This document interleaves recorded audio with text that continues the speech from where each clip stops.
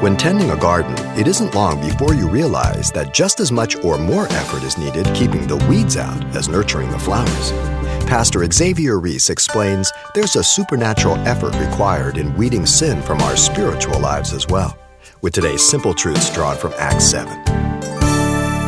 I believe that Paul is describing his own struggle to live out the victorious life of sanctification, trusting one's own ability to accomplish the works of the Spirit by the energies of the flesh. That's the bottom line. The law is not the source of sin. Now, he vindicates the law. But sin nature is provoked by obeying the holy and perfect law. It's like a plumb line. The plumb line does not make the wall crooked. The plumb line only reveals the wall to be crooked. You can't blame the plumb line. Paul says you can't blame the law. It's holy. He puts his finger on the culprit. Ready for it? Sin nature.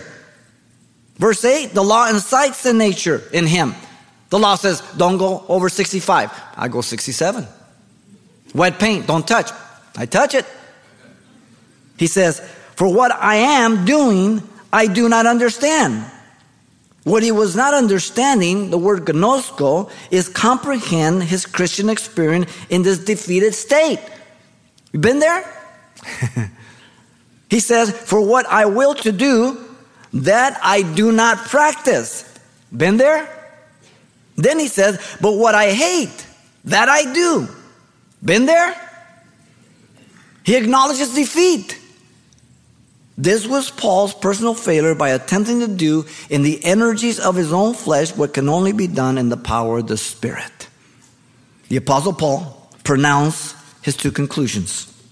Look at them carefully. Verse 16, Paul says the law is not the culprit, but he starts with himself. If then I do what I will not to do, I agree with the law that it is good. So he admits that what he does with difficulty and reluctance. I do what I will not to do. I agree with the law that it is good. Nothing wrong with the law. He agrees with it. But then look at verse 17.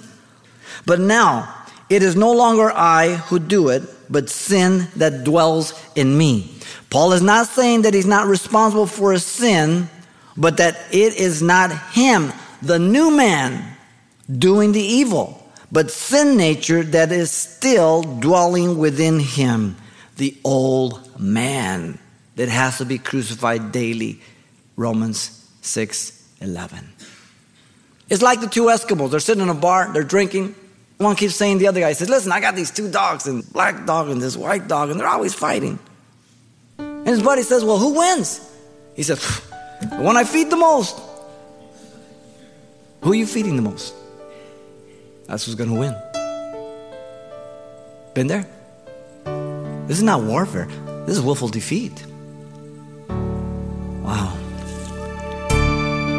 You've been listening to Simple Truths with Pastor Xavier Reese, a daily devotional of the enriching and precious truths found in God's Word. CD copies are available of the studies you hear each day on our broadcast simply by calling 800-651-8352 or log on to CalvaryChapelPasadena.com for information on various other messages from Pastor Xavier.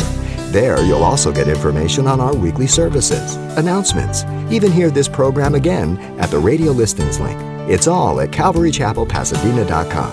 And join us next time for more Simple Truths.